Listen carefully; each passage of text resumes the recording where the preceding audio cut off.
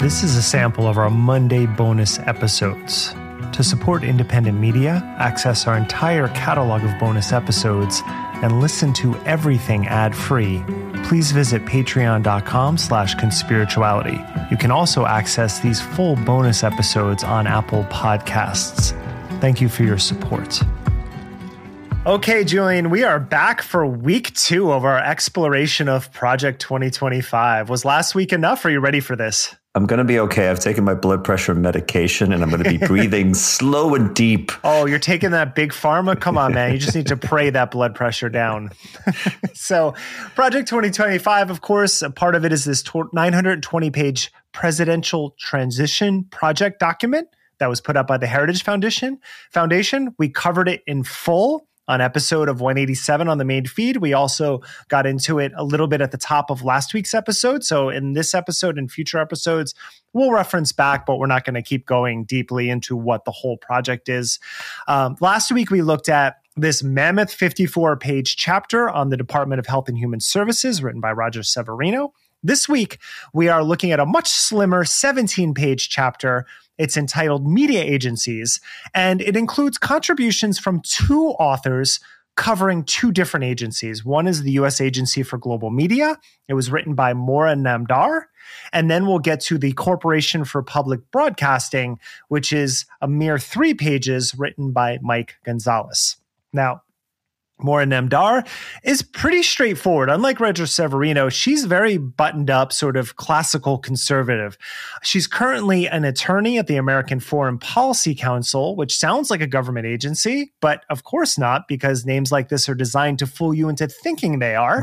It is actually a conservative think tank that guides congressional Republicans on foreign policy topics like arms control, energy security, and other market economies. In the realm of government think tanks, it's longstanding and pretty basic. They try to move the needle as much as they can. I wouldn't label them under the totally nefarious side of some of these other organizations, but they're still pushing for their agenda. And it is more, as I said, it's more of a buttoned up old school Republican. And this reflects in Namdar's bio. She served under Trump as the acting assistant secretary of state for consular affairs and VP of the U.S. Agency for Global Media, which is what she writes about in this document. She previously worked as senior advisor at the Department of State, and she focused on issues pertaining to Iran. She is the daughter of Persian immigrants. She speaks fluent Farsi, so she does at least have a secondhand account of the lived experience of Persians or people living in Iran. She writes the subchapter of the Media Agencies chapter on the U.S. Agency for Global Media, which is, as I said, where she previously served. Now, whereas Maura Namdar is very buttoned up, Mike Gonzalez is the opposite. He is a Heritage Senior Fellow in Foreign Policy. He bills himself as a longtime journalist, but some of his recent pieces include names like even the Census Bureau is trying to promote radical gender ideology. He also wrote one called Mess We Have on College Campuses Stems from Marxism. I love how the right constantly decries mainstream journalists, but then they write propaganda like this and then call themselves journalists all the time. Yeah, we should point out too that these folks have essentially just imported the bizarre and distorted talking points of James Lindsay and Chris Rufo, as if they are canonical scholarly analysis of the left. Like we have the actual truth about the left's sinister plan, and it all goes back to Karl Marx. Oh, yeah. Yeah, he is fully on board. He is one of those wannabe Fox Media talking heads. His last book is a lot of fun. It's called BLM, The Making of a New Marxist Revolution. It was published in 2021. According to Heritage, the book, quote, examines who these leaders and activists are, delving into their backgrounds and exposing their agendas.